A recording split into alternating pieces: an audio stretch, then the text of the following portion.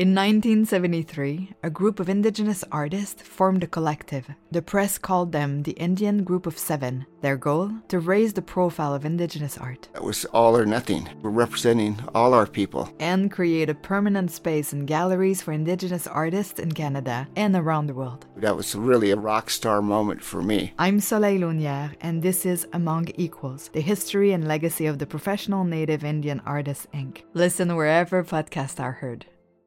Art Slice is a different dive into art history. We goof around, we curse, you learn from it, but don't expect a typical lecture. You're welcome.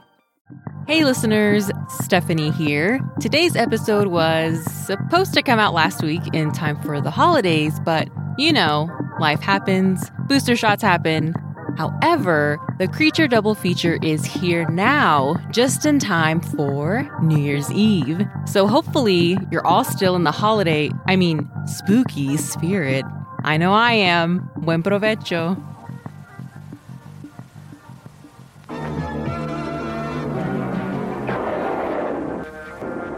Stereo. Lock the doors. Lock the windows. Hide under the covers. Don't look behind you. Because Art Slice Creature double feature is about to begin. Remember, it's safe. It's alert.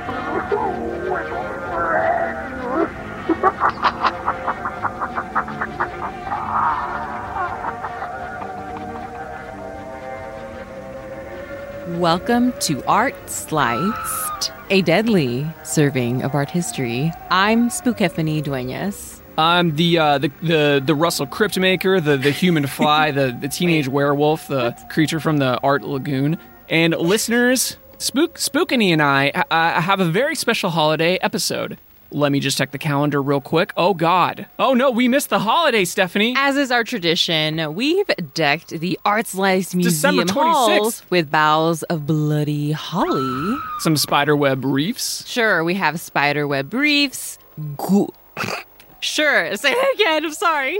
Some spiderweb reefs. We have the pantry moms dressed up as ghosts. With Santa hats. With little Santa hats, that's right. It's pretty cute. All for our special guest, who we were expecting to be here by now. Spookephany, while I try to get a hold of our friend the Demon Reindeer, which is why we're throwing this whole shindig, why don't you let the listeners know what unsettling works? We'll be discussing today in this creepy, extra spooky, XX Miss double feature. It's two X's because it's the double feature. It's not 20. Okay. We're not featuring 20. Today, we will again be lifting the Satan, not Santa, spirits by discussing not one, but two ghoulish works of art from two different continents separated by a century, but sharing eerie similarities like gory stories of death. And listeners, if you dare to, you can find all the images we are going to discuss on our website, our haunted website, artslicepod.com, or some of the images on the Demongram. That's just Instagram. That's not even for the holiday. That's just how Instagram is. At artslicepod.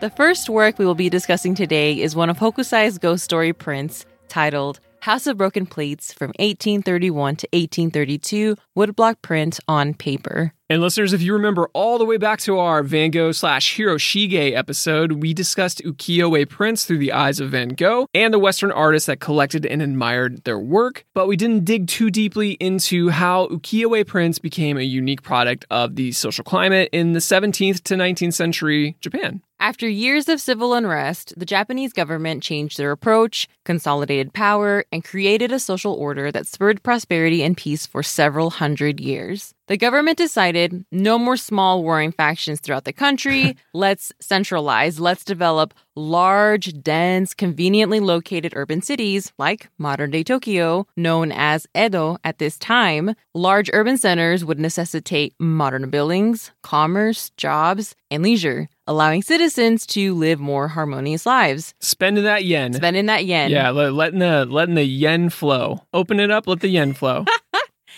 Even the lowest of the low class, the merchant class, were suddenly seeing a significant boost in income from all of the needs of these new Edo citizens. And you might be saying, now the thing to do would be for those merchants with all of the sudden income to save that money and then move up the class ladder, right? Wrong. No. Correct. Right. I mean, correct. wrong. No. What? No. They were basically forbidden to move up the class ladder. Yeah, they were forbidden, but at least they were blunt about it, Steph. They didn't hide behind like a complicated web of tax havens and American dreams. You know what I mean? So what are you going to do when things are essentially fine, but you can't move up that ladder? You're going to fucking live your life. You're going to live your life. Correct. You don't have anything else to do or think about except to just enjoy life. The government was like, yeah, let's allow them to have some fun. Let them mingle with each other, the other classes. Yeah. We don't want these folks revolting, so maybe the merchants can hang out with the samurais. This is like kindergarten for adults. They put them in a little room, give them a little tea set and some some paints. Some nap time. We'll give you a snack if you take a nap. Yes. Ooh, that sounds great. All of a sudden, these pleasure districts start to appear. Okay, so you had your kabuki theater, music, your art studios, you had poetry readings and tea ceremonies. And then when you get all hopped up on the tea and poetry, Stephanie. That you invested in. Yeah, that's right. You invested in it. Well, no, you didn't actually, because you can't. You go to the bars, you go to the casinos, and of course, you go to the brothels. Right. And they were a huge success. People loved going there. Japanese citizens would even travel from far away to see all of this new excitement playing out behind a backdrop of beautiful new buildings, changing seasons. Lots of sake. So much sake. So much sake. Buddhists at this time used, honestly kind of a judgy term called ukiyo, meaning the sorrowful world. So, this endless cycle of life, suffering, death, rebirth, that a practicing Buddhist should seek to break. You can't be distracted by all of those worldly pleasures. Right, so these pleasure districts also started to be referred to as ukiyo, or the sorrowful world. And those who embraced the ukiyo districts gave that term a new context, right? Taking it back. So it became the floating world for its fleeting beauty. So these ukiyo district kabuki actors, sex workers, beautiful scenery, it all quickly became the subject matter for prints. The merchants, the tourists, they wanted a pretty picture of ukiyo to take home with them as souvenirs of the good times, right. Yeah. Kind of like the Instagram of the day. Okay. This genre of printmaking became known as ukiyo-e, or floating world pictures. Sounds so nice. It does. Not judgy at all. Ukiyo-e in practice were mass-produced, vibrant woodblock prints that were cheaper than a bowl of mama noodles. They were not considered art by the gatekeepers of Japanese society, right? No surprises there. And because there was such a high demand for these prints, many ukiyo-e printmasters became popular. But one of the most famous, of course, is Katsushika Hokusai. Most famous for the wave off Kanagawa, aka the Great Wave. The Great One. And listeners, we are not going to spend too much time discussing Hokusai's life because honestly, he had a pretty nice one. Definitely. And just like Hiroshige and other printmasters, Hokusai would train in the Chinese style of painting. So in episode 8 refresher. Right. The West valued symmetrical, stunning, realistic, almost verging on hyper-realistic detail. Filling up that canvas with detail and color. Right. It was very much it's like an art muscle flex, right? Like, look at how well that I rendered this. Look at my muscly brush dude, my thick bristles, He's like dipping his paintbrushes in whey protein every night, letting him scooping it soak. around, letting it soak in there. So think of a big budget movie like any Marvel Universe movie, sorry. Monstrosity. Yeah, Monstrosity, thank you. So CGI everywhere, right? As Captain Free Market fights Super Communist Baby, who's a Dracula in this case, because this is our spooky episode, right? And you beat the audience over the head with special effects, colors, details, etc. In Chinese style painting, not so much. Their flex was resistance, balance, harmony, sparseness, asymmetry. Okay. Instead of filling just stuffing every nook and cranny of the composition full of color and paint strokes. Stuff. They full of stuff. They embraced negative space, which left more room for interpretation. It gave the composition a flow, a rhythm. What was that? I don't know. That's weird. But you get the idea. The Japanese printmasters learned from this, but they put their own spin on it. They were confined to a print that was basically the size of a large piece of paper. They condensed the space while keeping aspects of that compositional rhythm, while also introducing bolder, more expressive colors. Hokusai was also unique. He also benefited from some of the few Western prints allowed in Japan. Japan had seen what the Portuguese and Spanish traders had done to Asian countries. The RC squared. Oh. They're back again, baby. RC squared. I mean, did they ever really leave? The Japanese were like, no, we've seen what you've done to Macau, and we don't want that. No, thank you. No gracias. It's a merger. We've here at the RC squared, we're humaning our outreach by diversifying to the South Chinese shores. Check our live feed on our MetaStream. #WavyPavy. Oh God, wait, don't worry about it. But Japan was like, no, thank you, RC squared. Yeah. We won't be trading with any of you with one exception. I don't know if it's an option. The Dutch. Well, that's because the Dutch would fuck up the Portuguese and Spanish trading ships. So the Japanese were like, hey, you redhead wood shoes, you're all right with me. And I can say redhead wood shoes because I am one. Okay, so because of all of this, Hokusai's work started to take on portions of Western perspective. And if you compare his best-known series of work, 36 Views Off of Mount Fuji, to someone like Hiroshige, you'll see that Hokusai's work is far less dramatic. It has a much calmer composition. Honestly, they're kind of dry compared to Hiroshige's works. A little bit. But you know what's not dry, Russell? What? Blood. Oh, God.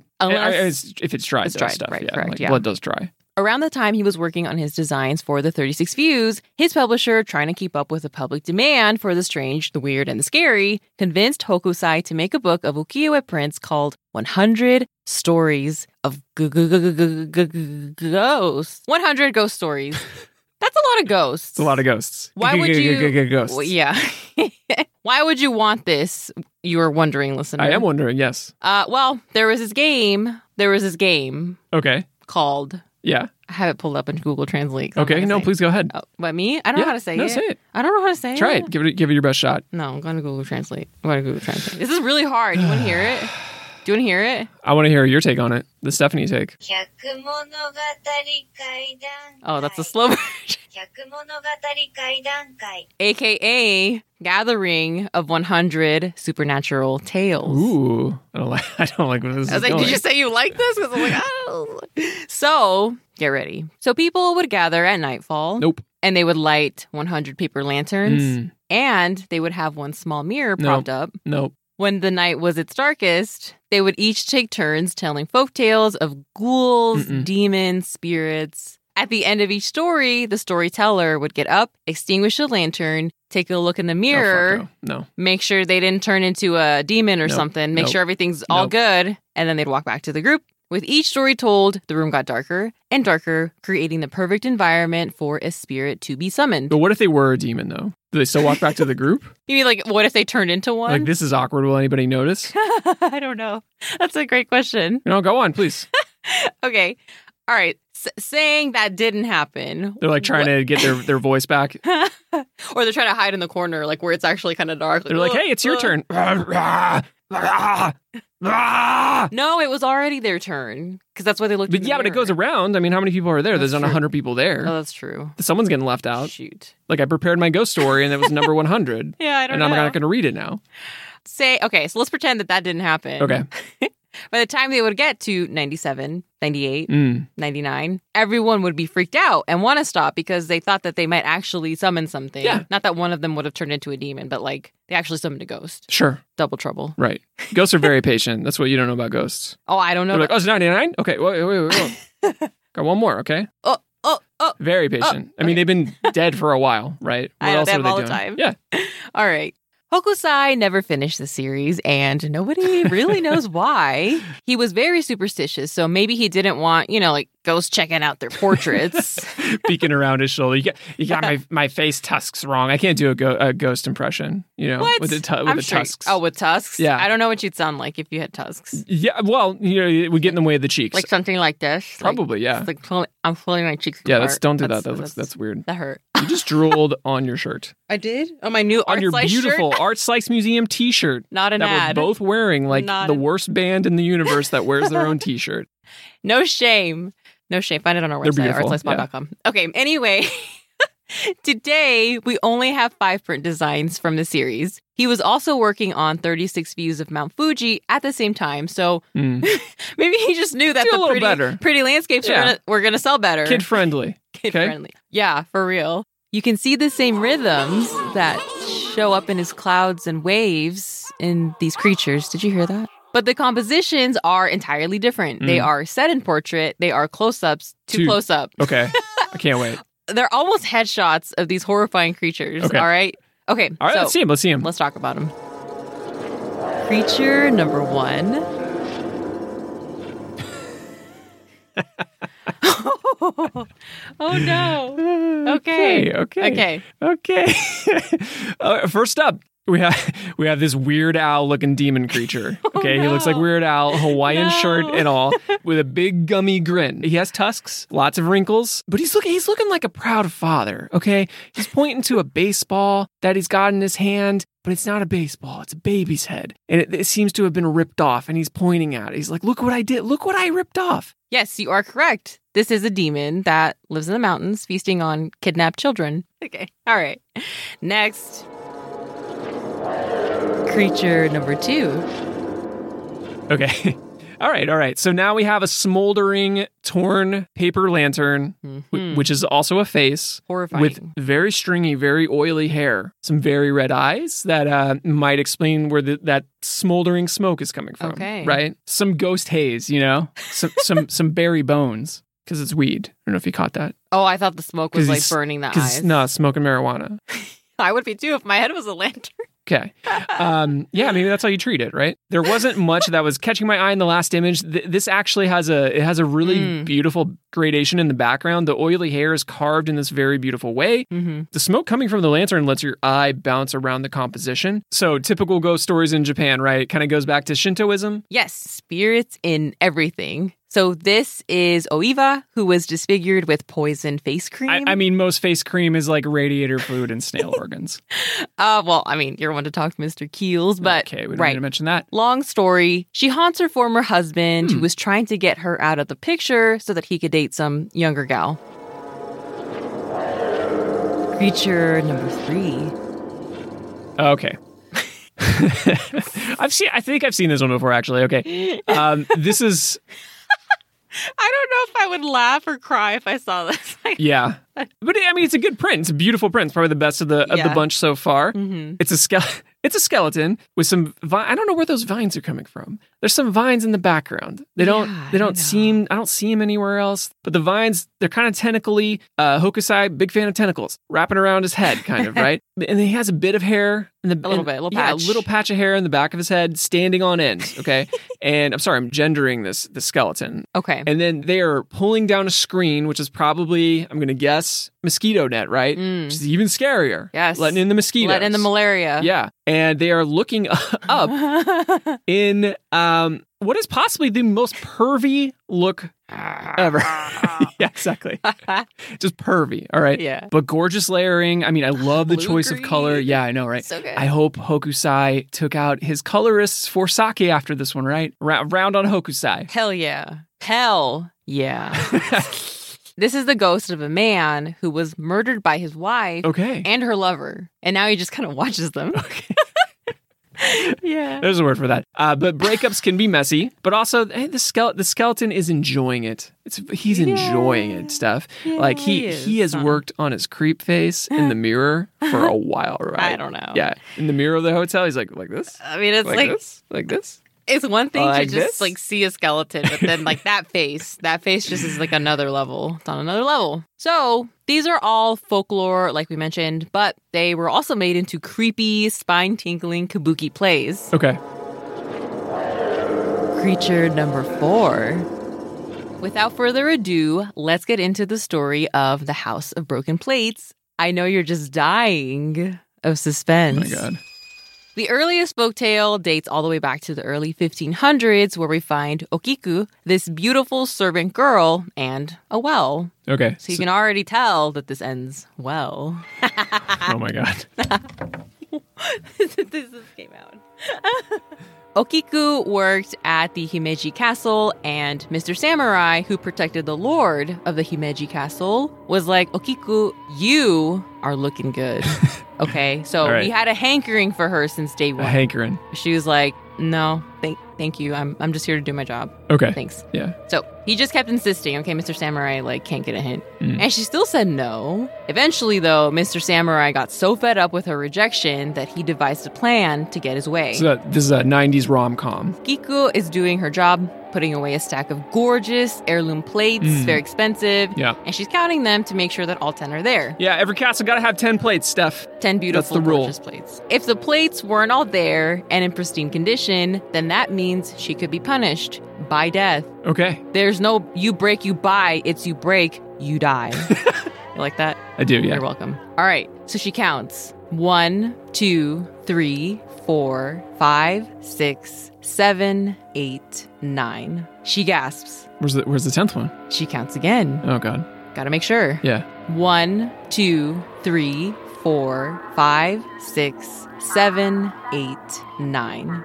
She screams a scream, one that you would feel in your spine and it would raise the hair on your arms. Okay. She's like, oh no, how could this be? They must all be here. They have to be. She counts a third time. 1, 2, 3, 4, 5, 6, 7, 8, 9. She is beside herself. How could she have lost the 10th plate? Right. Okiku eventually decides to take responsibility for it, fully knowing that she could be killed for this. Okay. There is no other possible explanation. It's not like anyone would do this on purpose to, manipulate her in any way. Yeah, she's at home with one of the plates. She took one of the plates home with her. She's trying to make another one. But she lives there. She's in her room and she's trying to make another. She's got like all the ink out. Okay. And she gets a blank plate. And she's trying to side by side all night trying to reproduce the beautiful pattern on it. It's smudged. Okay, so she's just making a big mess. Did you ever you ever make a fake ID when you were younger with your art skills? Don't do this, kids. Did you? I don't. Maybe. Doesn't All right. work. Yeah. Okay. Didn't work out for Okiku. Okiku is doomed. She goes to Mr. Samurai and he's like, geez, you know what this means? It means I'm gonna have to kill you. And she's crying at his feet. Oh, God. She's just losing it. But then he's like, oh, actually, I'll cover for you, baby. He said that just out of like the kindness of his heart. Yeah. No, wrong. He's like, you gotta become my mistress. Okay. Okiku, staying true to herself, said no again, but for the last time. Okay. Furious that she rejected him again, Right. he ties her up and he throws her into a well where Okiku plunges to her death. He hears a splash, and Mr. Samurai thinks, well, glad that's done. She should have just slept with me. I mean, who wouldn't want to sleep with this, right? Yeah. Clearly, Look at my sword. Look at how big my sword is. How sharp it is. look at this bun. Yeah. She's a crazy one. Anyway, so he goes on about his shitty life. His shitty life. All Yeah. right. So Glassdoor review, 3 stars. Cons: harassed every day. Every day. Probably going to be killed for losing a plate. Pros: beautiful castle, nice view, free K cups. It's a 3-star review. Okay. Oh, only Because 3 it's a stars. job. It's a job. The next night, Mr. Samurai hears some noise in the The kitchen. HR responds. Do they respond? You do. Oh my God. We value your feedback. And should you be reincarnated, we'll keep your resume on file and we'll share it with our hiring team. Sorry about your death. Lies. Sorry about your death. I'm sure you are. Sorry, I'm triggered. The next night, Samurai hears some noise in the kitchen, which is strange because he still hadn't posted a hiring ad. Then he realizes he hears counting. Okay. This happens night after night after night, and Okiku continues to haunt him until he goes mad. There are many And it wasn't just the rotting corpse in the water that they were drinking? that made him go mad. Okay, there are many variations on the ending of this story, but basically, after Mr. Samurai is driven to madness, it's revealed that he was hiding the 10th plate. Did not see that coming. This was a popular tale, and so many ukiyo-e printmasters have depicted Okiku's gruesome death in their own way. Sometimes she looks human, almost saintly, but transparent and ethereal. Other times, she is still tied up, and she is rising from the well to haunt Mr. Samurai, like the girl from The Ring. Okay. Samara. Yeah. I remembered her name. Yeah, let's not talk about All it right. anymore. I want to sleep tonight. Hokusai's version, however, is one of the most unique. All right, let's describe what we're looking at. Okay, so first of all, there's no samurai in sight, which, like you said, it's already a departure from the previous depictions of her. It's night. There's this fuzzy, vaguely green darkness radiating from the earth to this deep blue, kind of Prussian blue sky. I love that wood grain. Yeah. So good. Oh, yeah, the wood grain. I love the wood grain. It keeps the background vague enough to allow you to feel like you are on a mountaintop overlooking the forested hills. Beautiful. But it also makes the well kind of stand out. Right. The well almost looks like a thin, hollow tree trunk in the foreground with some leaves growing around it, soaking up that moisture, because you know it's damp and scary. Anyway, but Okiku is the star here. Yes. She's not your typical drapey sheet ghost, or at least what we would imagine ghosts to be here in the West. No, sheets not. Okay, I see what you did there. See that? Yeah. I love it. Yeah. That's a great joke. All right. Her ghost form, though, is very unusual.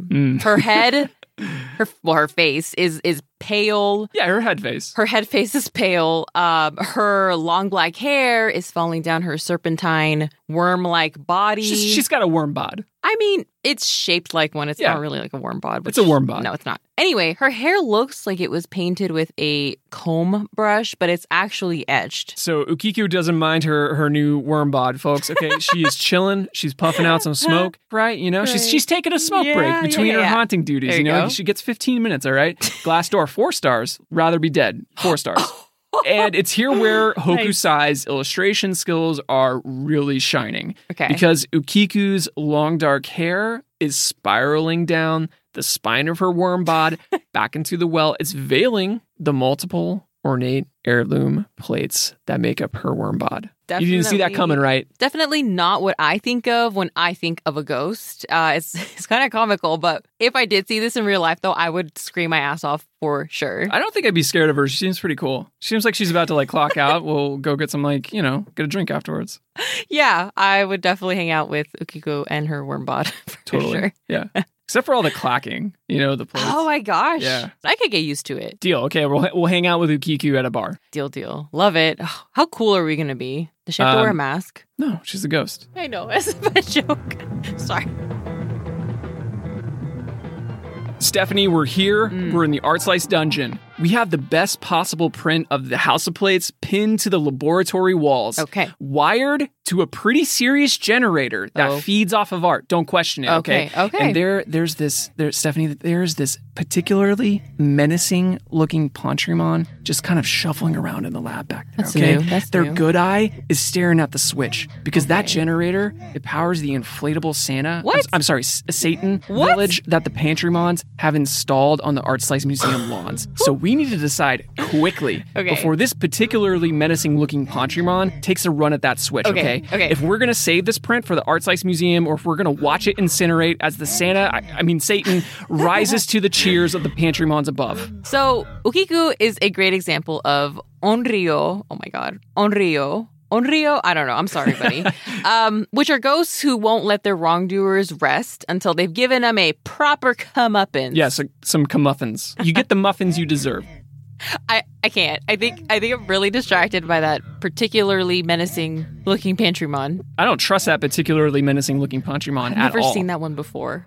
So there aren't many Hokusai prints I would pick for the Art Slice Museum. I mean, he gets a lot of attention because of the wave off of Kanagawa. Yeah. It's such an iconic image. And it's great, right? And he has so much work out there. He was so prolific. Yeah. So prolific. He was so prolific. And that works against him a little bit because I've just seen so much that feels half-baked, maybe a little too sparse or a little bit too tame. Yeah. He doesn't play with composition in a way that's very interesting to me. However, I think this series is a great example of his strengths as an artist. Ukiko here plays to his sparseness the best.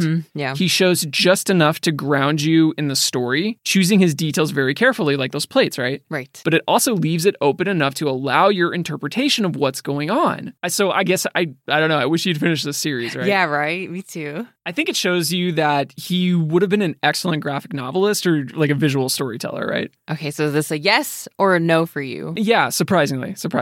Really? Yeah. Yeah, maybe he was just more observant and less imaginative when it came to pushing boundaries, maybe? Maybe, yeah. He may have just been more interested in craft more than anything else. Like, I don't know if that's too harsh. Well, and I'm also not a printmaker. Okay, I should just say that. But I am an artist, and I think that to do your best, you have to combine both imagination and creativity, right? All of that might just be me speaking from a modern perspective, but also like, no, they were capable of doing both. Just look at Hiroshige. Or Kuniyoshi, too, yeah. Right, exactly. I do think less is more for him in this series, especially with Ukiku. This work was weird enough to stop me in my tracks, but I will be the first to admit that I have not studied ukiyo-e extensively. But that being said, out of what I did see, this one definitely stuck out to me in the sea of scary ukiyo-e. There's so many of them. Scary in all kinds of ways. Yeah, they're very different. Steph, this punch, I don't trust this particularly menacing looking Ponchimon. So is it going in the Artslice Museum? So yes, it's going in the Artslice Museum. Okay, I'm going to grab it. Okay. The more I look at it, the more I really appreciate it, because in the other versions of her story, she's often sharing the space with someone else, with the exception of the well, because that's her haunted well now. Yeah. But he gives her a different interpretation and the spotlight. He also makes her seem more benevolent. After she's done haunting Mr. Samurai, we could go out for a drink and play some pinball. Play some pinball, yeah. I don't know how she would do that. Maybe I would play for her. We'd be a team. I don't know. But anyway, you hit the nail on the head with him. He was very prolific. So I think that might be why some of his work feels half-baked to you. Maybe he was spreading himself too thin, which I kind of think he was. I mean, he produced over 30,000 works in his entire lifetime. He wouldn't clean his house because he was too busy making artwork. Is this a fact? Yeah, he would just move. Are you serious? Yeah. I'll leave this shithole behind. Yeah. Oh my God, that's hilarious. Back to his prolificacy, he put out so much work. Like, he was actually widely collected and influential to artists that we've covered, like Seiichi Hayashi, like Van Gogh. He would also be influential to Art Nouveau, which included artists like Gustav Klimt, Aubrey Beardsley, and the artist we are going to talk about next. Okay.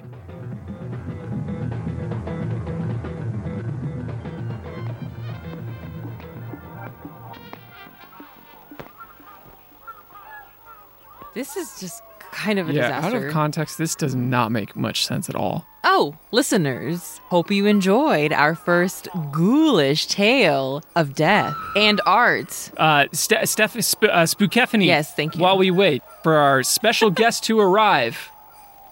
Nothing. Where are they? Okay. While we wait, the Pantry Monsters have started to build a little set for what I assume is a creepy holiday play. But they are nowhere. I don't know what it is. Close to being done. What is this? What is the empty can for? I don't know. You know, maybe they need to get the old blood. That is not a good idea. moving. That is not a good idea. Maybe they just need to get into the spirit. No, I know where you're going with this, and if anything, it's not. No. Maybe they need to get into the rhythm. Let's go to the Artslice Pantry. Let's go. It's a haunted pantry. We'll see. Vámonos. Rhythm is one of the main compositional elements referring to the movement within an artwork. Like in music, rhythm can vary and it can come in many different varieties. Think chamber music versus like psychobilly. There can be moments of repetition, but also the music can shift and the rhythm can change. And this is what distinguishes rhythm from pattern. Speed and gesture through repetition of marks and forms, colors and shapes, move the viewer through the composition. There are many different types of rhythms in art, but here are a few that are common. Regular rhythms are when different forms or marks repeat over and over throughout the composition. Flowing rhythms are repeating but also irregular, like the waves on a shore changing throughout the day. So think of Hokusai's House of Plates. There are vertical cracks of varying lengths on the wooden well that lead our eyes around its circular shape. Then there's progressive rhythm, where elements change slightly every time it repeats. A good example of this is Marcel Duchamp's Nude Descending a Staircase, where the figure evolves and de-evolves with each step. And finally, there's random rhythms, where similar forms and shapes do repeat, but they don't seem to really have a logic or any regularity. A good example might be the forms that Hilma af Klint used throughout her 10 largest series. So if you're making artwork, don't be too concerned with what kind of rhythms you're making. A rhythm can happen intentionally, it can happen intuitively, or it might just happen by chance. Well, Spookephany, our little ghost Ponchimon tummies have been satiated, haven't they? Yes, they have. Well, now we just have a pantry full of adorable sleeping ghosts. And now there's no creepy holiday. Yeah, no creepy holiday party. Well, luckily, listeners, we have another extra spooky, scary work of art to talk about.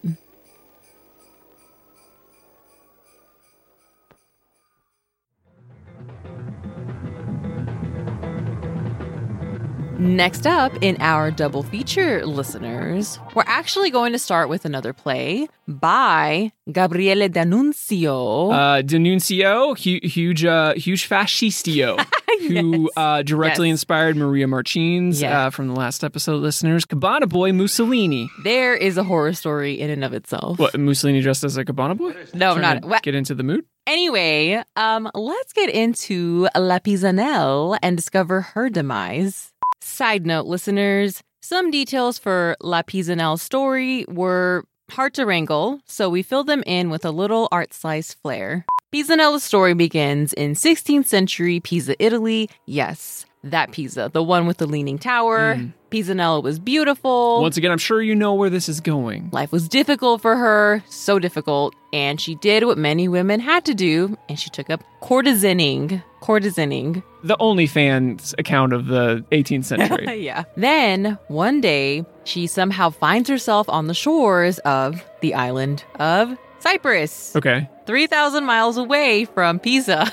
Okay, you just find yourself there, sure. Right. Cyprus has been stricken with famine, and so you see this breathtaking, beautiful woman on the beach, and of course you're like, clearly this is a saint here to save us. Of course. Word gets around to the most eligible bachelor on the island, El Kingo. El Kingo, all right. King, and he sends for her to be brought to his castle at once. As soon as their eyes meet, Pisanella and the king fall madly in love. Head over heels, the king takes her to the castle court where Pisanella shows off her skills, dancing sensuously and voluptuously, captivating everyone. That is, except for the queen, the king's mother, not his wife. He is very single. Okay, so weird. Feeling jealous. There's a complex. It's weird, right? Yeah. Feeling jealous and threatened, the queen pulls the king to the side and it's like, what the fuck are you doing? What are you doing? Who is this sea trash? Where does she come from? She washed up from the shore. What is even her name? You say Pisanella. Say Pisanella. Pisanella. I don't believe that. Whose name is Pisanella? Nobody. No one. All right. So the king's like, oh, she's like beautiful and I love her. She's gonna be queen one day, mom. So like, step off. I'll go in my room in the basement. I'm gonna imagine the queen didn't step off. She stayed on. Yes, correct. Okay. She was not happy with that situation. All right. Okay, so she devises a plan to get the truth out of Pisanella, inviting her for a drink on the terrace among the hanging castle gardens. Which are totally around during a famine, of course. Okay. Of course, yes. This story makes so much sense. It was written by a fascist. Correct. Then one drink turns into several, and the queen is just complimenting the shit out of her. Like, oh my God, you're so pretty, and you dance like Shakira. And, oh, my son just loves you so much. But what did you say your name was again? Pisanella, drunk as shit. Probably from the lack of food. There's a also fucking famine. True. She reveals that she is actually Venus, the goddess of love, beauty, desire, and sex. Okay. That one. That's how she got to the shore. She washed up on like that little conch shell. The clamshell. The clamshell, thank you. I don't know what happened to the clamshell. Right. Nobody seemed to have spotted that. Okay, it's true. Horrified, the queen pushes Pisanella down onto a terrace below and she snaps her fingers. Okay. In unison, her servants release a ton of roses onto Pisanella, burying her in petals and perfume until eventually she breathes her last breath filled with the scent of roses. God, it's horrible. Okay. It is. Also, roses grow and are subject to famine. True. Also, who has like a ton of roses ready to go? Just saying. Fresh roses. Okay. All right. Satisfied, the queen smiled to herself, thinking she had just beat a goddess, right? Venus, at her own game in trying to take her crown, her island. But then she remembered that gods and goddesses never die. Oh, yeah. They just keep coming back in different forms. Yeah, she's going to show up with her clamshell buddies next time. Oh my God, with yes. the googly eyes. Clamshell gang? Yeah, the old clamshell gang. Pirates! No, they're not pirates. Are pirates scary? No, they can be if they're ghost pirates. Ooh. Maybe they're Flying ghost... Dutchmen! Yeah. Fata Morgana. Yeah. Hey. Flying clamshell ghost pirates with googly eyes. Yes! The googly... Yes. All right. I love it. So for the rest of her days, the queen lives in paranoia, afraid of Venus's return, burying anyone and anything she suspects in tons and tons of roses. You know, it doesn't sound like they have a drought problem, Steph. It sounds Definitely like they have too many roses that they need to make all the time. Queen, are we planting more roses? Are we? Are we? Can we plant some potatoes for tomato mashes for my young ones, my beautiful young ones who are starving to death, please? No. Just a few. Nope. Just a couple. Nope. Roses. Only Just roses. a few. No. This play inspired the next work we will be discussing today, Death by Perfume, or La Mort Parfumée, pencil, watercolor, gouache, and gold paint on paper from 1921. It's really hard to get out of that voice when you start I know, right? So this work is by a founding member of the, quote, spook school, Margaret MacDonald Mackintosh. Pro. M cubed. Oh, you're Sure. not gonna test me. No, on I that said one? Macintosh Pro. So Oh you my didn't laugh at God. my joke, and I didn't laugh at your joke. So fair. Fair. All right. All move right. on.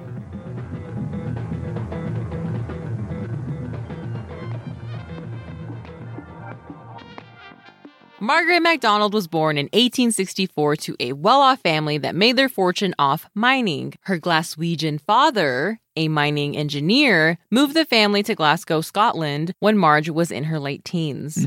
At this time, Glasgow was one of the world's wealthiest cities. The British Empire was this global industrial powerhouse, okay? The relatively new inventions of machinery were producing and transporting raw materials like coal quickly and efficiently, and Glasgow was the engineering capital. This was all happening at the time of a cultural crossroads, the dying days of the Victorian era, which to me, I immediately think of like fancy pale socialites and big hats and ruffles and corsets, like way too much, right? Super extra. Living in dark, dusty, crusty Victorian houses. No, thank you. There was also A lot of enclaves. What? A lot of enclaves to dust. Yeah, too much dust. They're dust traps. Anyway. So many enclaves. Correct. You just like saying enclaves. I do, yeah. Okay. It's probably a little breakfast enclave. Nook? Yeah, you know, an enclave. Okay. So there was all of this progress, but there was also a dense working population living in old, crumbling buildings. There was vast inequality and plenty of diseases. Yeah, death was everywhere. This is the atmosphere that inspired novels like Dr. Jekyll and Mr. Hyde. Oh, really? Yeah, and a lot of cocaine. Okay. All right. Well, luckily, Margaret's family was not too into those Victorian gender roles. She was enrolled in a progressive school that pioneered female education. You know, your standard shit. Foreign language, math, sciences, history, and, of course, art. So she graduates and she's like, okay, I'm not done with my education. How about college? No, you can't attend a basic uni yet, Margaret, because you're a woman. Yeah, right. I mean, they got to install those little silver mailboxes and stuff next to the toilets. So that's going to take a few years. That's what every woman wants to hear. You got mail. You got mail. You got mail. Don't you? You got mail. Isn't it? It's mail, isn't it? Oh, it's not. It's not mail. It's not mail. What is this? Luckily, women were allowed to attend art and design colleges, okay? She had her family's full support. Okay. So Margaret and her sister, Frances, both enrolled at the Glasgow School of Art at just the right time. The school had a very progressive headmaster who allowed classes to be co-ed. Women could draw guineas, no problem. Finally. Right. Stylistically, there were 3 different art movements also happening at this time, all of which rejected fussy Victorian design and soulless modern industrialism. Aesthetic, arts and crafts, Art Nouveau, which we don't have time to get into too deeply today. Right, these are all different movements. But essentially, they were all a shift to more simplified, balanced forms with natural motifs inspired by medieval, Celtic, and ukiyo-e designs. They believed art should be a lifestyle, so you can think of handcrafted, well-designed objects, not just your painting and your sculptures. Outside of the school, back in the real world, manufacturers were now looking for designers who could generate Could draw guineas. revenue. I mean, I don't know, maybe that's a... It's a wallpaper, fancy Preferred. wallpaper back then. Okay. All right. So they didn't want frou-frou artists. They wanted their products to look as good as they were functional. The Glasgow School of Art caught on to this and taught marketable mediums like ceramics, metalwork, embroidery, interior design, and textiles, alongside your typical art classes, which meant many students would, at worst, be able to find jobs, but at best would create innovative art and design that blended expressive and experimental art with the practical. And listeners, this is what art schools are still kind of based on today. So this carried on through the Bauhaus, and it still persists in a good art education today. Righto. Out of the sisters' work, Margaret's was especially weird. She takes her earliest works, these glowing, atmospheric watercolors with translucent layers that feel as alive as the figures inhabiting them, and melds them with the popular, highly decorative Art Nouveau movement. She takes those Art Nouveau, bold, decorative lines, but for Margaret, they don't behave decoratively. Right. They look more like tangled organic wires that are pulsating with LED light. Right. Plants, limbs, hair, everything swirls in and out of that glowing atmosphere. And they kind of collect themselves before falling apart and then reassembling into a pattern before falling apart again. She's using the balance between line and negative space that the ukiyo-e printmasters used, but it's not on a clean piece of paper. Right. She's putting it on top of heavily textured surfaces. So I don't know, maybe she likes the wood grain texture in the ukiyo-e prints too. Maybe that's where she got the idea, right? It's so good. And with the materials she's using, like fabric strips, vellum, glass beads, metal, and thick layers of gesso, it's usually hard to see anything other than the material itself. If you saw these in person, you'd be like, how is she able to do this? Because her work just becomes so textured that it lifts from the surface. But she's still able to achieve the same atmospheric ghostliness in her early watercolors. Eventually, the sisters were introduced to two other unique artist BFFs, Charles Rennie Mackintosh and James Herbert McNair, who were attending architecture night classes while the sisters attended the day classes. And while architecture may seem entirely different from what the sisters were making, their cross-discipline education opened their eyes to similarities in each other's works. So naturally, they began collaborating. And occasionally frolicking in, the foggy moors, wearing petticoats and giant bow ties, right? Yes. Charles here, the biggest bow tie I've ever seen. So big. It's so Why is it so big? He looks like he should be licking a lollipop with a little kid hat on, sitting on the side of the street in black and white, right? But they have their picnic baskets in hand. Okay. They're drinking wine out of skulls, eating jammy sandwiches with the Loch Nesses. Got a little weird there. Falling in love. They're all falling in love, too. Okay, That's the there other we part go. I missed. Makes Sorry. it all okay. Yeah. Perfect. A little triangle situation. Okay. All right. So Charles and Marge were quite the match. Charles was making eccentric, airy, high-back chairs that matched Margaret's elongated linear forms that look like open-air vignettes. As the four continued to collaborate, they started to think in terms of total design. Not just a picture that you would decorate your walls with, but also the walls themselves, right? The molding, the light fixtures, the furniture. Everything. You get the idea. The dust has to be very specific. None of this Victorian dusk. This is Art Nouveau dusk, okay? All right. It's whimsical. So It's whimsical! Oh, yes. Whimsical dust. Absolutely. Sorry. I don't know where that came from. I don't know. All right. So yell at me. Okay. So through all this, they're mixing everything that they learned from the Glasgow School of Art, becoming known as the Glasgow Four. Okay. Or maybe less prestigiously as the Spook School. Are you okay? Yeah, you scared me. Spooky. Oh, okay. Tuberculosis was tearing up Europe at this time, and symptoms included delicate, transparent skin, fine, silky hair, sparkling or dilated eyes, rosy cheeks and red lips, which we now know are symptoms of a low-grade fever in tuberculosis. Or if you're turning into an anime character. Yeah, exactly. Okay, so when the public saw the Glasgow Four's work, they didn't know what to make of them. Yeah, their palette, they got big bow ties. They look like anime characters. They don't know. Their palette was used to the standard academic style of realistic paintings with healthy, glowing people, right? Not with figures that might resemble TB patients. The interior design and the architecture often had like a Tim Burton-esque vibe to them. Okay. It was just too spooky. Too spooky. All right. They felt so strongly about this that they dubbed the Four the Spook School. Okay. Eventually, the Spook School Four paired off, got married, moved away, and drifted apart. And it wasn't long until Margaret and Charles' career really took off. They became a power art and design couple. Catering to those who didn't mind the spooky stuff. They actively sought out the spooky. Les spooky. Yeah, they were the spooky seekers, they called them, right? Love it, yes. So word of their amazing architecture and interiors spread. Like tuberculosis. I guess. And in 1900, they were invited to exhibit at the Vienna Secession, which was held by a group of artists who were also rebelling against the academic style of their day.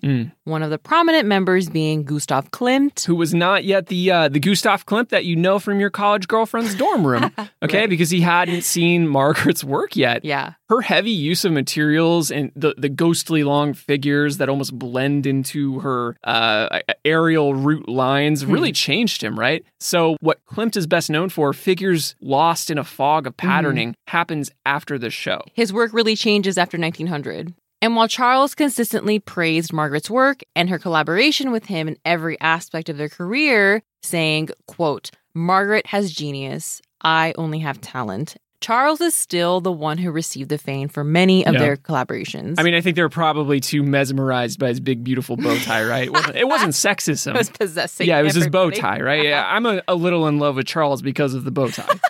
What, not the mustache? It helps. It helps frame his mustache. Maybe it was there to dab the stash. Dab the stash. Dab the stash. Yeah. Charles deserved the fame. Sure. But so does Margaret. Absolutely. So about a decade after the Vienna Secession exhibition, Margaret's own output dramatically decreased as she and Charles were dealing with multiple architectural projects. But over time, tastes began to change, and with the onset of World War I, you know, the one that ruined everyone's lives, their careers never really gained a lasting momentum. After moving around Europe, hoping to have more commission work, they may have felt kind of snake-bitten as both she and Charles's health started to fail and the job opportunities dried up. Despite this, they both continued to make work, both turning to less intensive, less expensive watercolors in their later careers. Margaret's work in particular took a much darker turn in composition, color, and content. She might have felt a little bit like Pisanella, right? A beautiful goddess who was crushed by a brutal world that was just not ready to accept her. Yeah. It wouldn't accept her That would Ramone's never accept haircut. her. What? Huh? She does not have a... No. She does not have Johnny bangs. Ramone. Johnny Ramone. The bad one. The bad Ramone.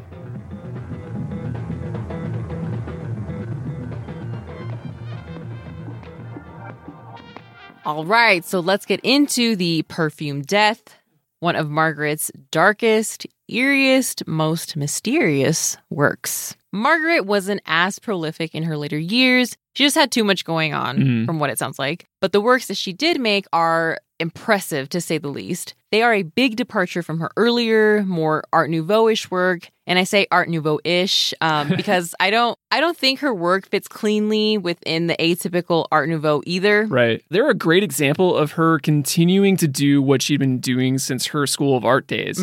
Look at other art, take some influence there, some influence over here, and put it all together in something wholly unique. Yeah. You still see the rhythmic lines, dips, curves, negative spaces that you always find in her work, but here they look chunkier, they look like symbolic characters, but also they're illustrating a specific story. Right. So if it wasn't clear, this is a depiction of the moment that Pisanella is murdered by being suffocated in tons and tons of roses.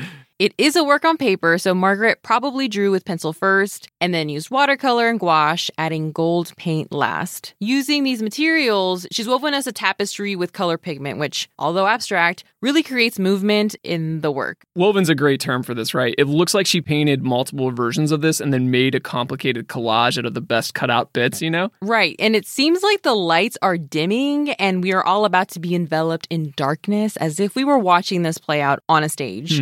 Our eyes are immediately drawn to the pile of flowers and we see a pale woman, the Queen of Cyprus, as she seemingly rises above them. The flowers are the brightest part of the composition. They contrast all these different hues and shapes of black in the background. And strangely enough, they have the same stamped-like effect of the ornate plates in Akiku's worm bod. This is where Margaret would have used that gold paint to bling up the Queen. We can tell the Queen is a person of power, total Queen vibes. She's all bedecked in very expensive-looking metal jewelry, and she's got a headpiece on, and she's evil. She's an evil bae. Yeah. I mean, she's smiling to herself in such a sinister manner. Yeah, I honestly can't believe I just said bay. She also has two That's wispy... scary. that's scary. She also has two little wispy hands that are elegantly dropping roses on Pisanella. You're right. I just noticed that. Yeah, it's kind of hidden in there, right? It took me a while. There's actually so much detail in this work. Well, and just like her other work, details get lost in a wave of fog. It's totally intentional. You see these moments of clarity, but other parts are obscured and you're not sure what's happening. Mm-hmm. So you just see these flashes of color and your mind tries to put together what's happening. Well, and part of that is that there is no traditional perspective here. The queen rises above these servants that are depicted as shapes, basically combinations of frontal and profile views, which also flattens them. Yeah, these are sassy servants, all right? They remind me of Egyptian hieroglyphs, kind of. They have no identity. Yes. They have long hair covering everything but the nasty side eye. If you look up the Rosetta Stone, right, it says this translates to sassy servant side eye. That's really hard to say. So the servants are rising above from some netherworld like the Great Wave. Yes. And there are these patterned rose conveyor belts that shoot from the right side of the painting, connecting to each servant. Oh my God. So you have like two gestures for two different movements meeting, and the result is like the downpour of the deadly roses. Right. In that downpour of colorful, murderous roses, we notice a floating face in the black abyss below the flowers. Who is it? Pisanella. C'è Pisanella. Pisanella is reduced to a white mask-like face in a pool of black, which hella reminds me of Spirited Away. Oh, totally. No face vibes. Okay. I actually see the painting Ophelia. Oh, I yes. don't remember who that's by. It's the Everett Milius painting. Okay. listeners. Ophelia drowns herself because it's Shakespeare. And in the Shakespeare. painting, she floats in this lake with some colorful flowers. It's one of my favorite paintings. It's gorgeous. It's a gorgeous painting. It's also an Animal Crossing. Yeah, true. Pisanella is floating in this black pool, like you said, but the pool is contained by this curving line it actually mirrors the reflection of the sassy servant side-eye wave. Which is really hard to it's say. echoed there. Yeah. Sassy servant side-eye wave. And it creates this beautiful domino effect. It's cyclical. Like this goddess is going to come back, probably with the sentient clamshell gang, okay? Aside from Margaret depicting Pisanella's death, she also seems to really be referencing Egyptian history, art, and hieroglyphs. Perfume was very important in ancient Egyptian culture. Sure. Pharaohs would be buried with perfume. Love it. Dead pharaohs love the perfume. But oops, Stephanie. What? Oops, I see cubism. Oops. Yeah.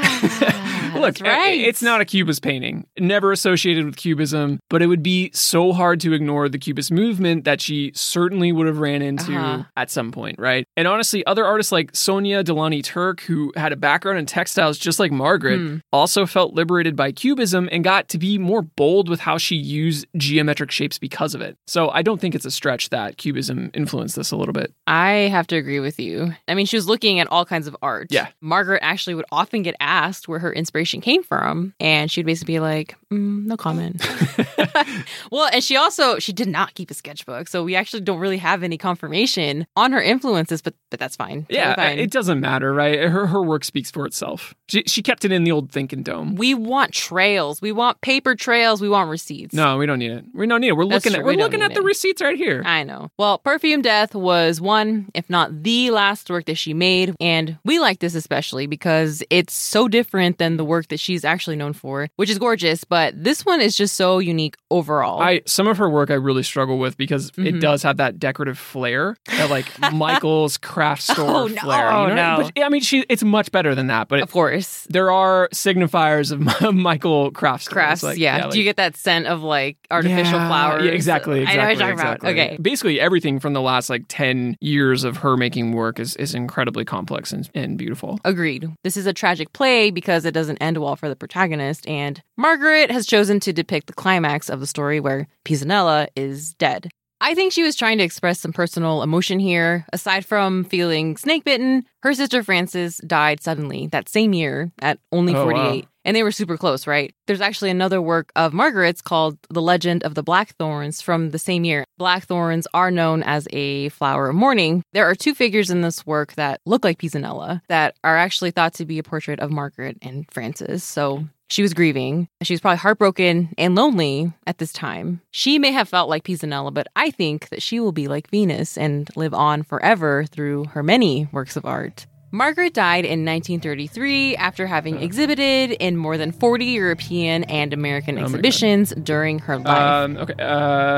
Steph. What? The particularly menacing looking punch. Oh my God. Okay. So while we've been talking, it looks like they pushed some chairs over, and now they are just within arm's reach. They don't have arms, but if they had arms, they would be within arm's reach of the switch. So that could easily incinerate Perfume Death to power the inflatable Christmas village. The Pantrymons have installed on the front lawn of the ArtSlice Museum, which honestly, Steph, it's just so tacky. You know what I'm talking about? Like, I could see it if there was like a whole sea of those vintage blow mold Santas. I would actually really like that. Like, if there was a Take it! What? Oh, sorry. Take it! What do I put in its place? Take this, move it. Take this Damien Hirst spot painting. Oh, of course, the Damien Hirst spot painting. Of course. Let me put it up.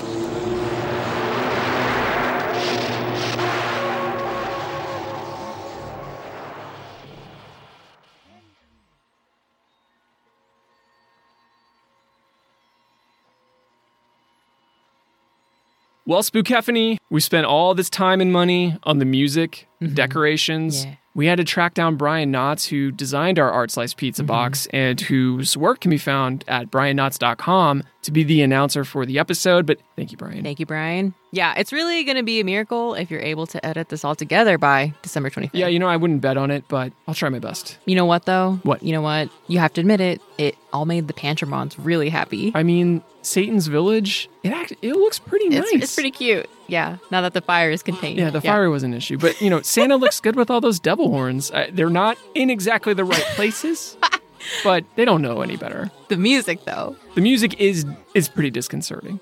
I guess Spookephany, I just wish the demon reindeer could have made it here. Yeah. To see all this. Oh, Russell, don't look now, but... Don't look at what? That particularly menacing looking Pantrymon is shuffling towards us. Don't look.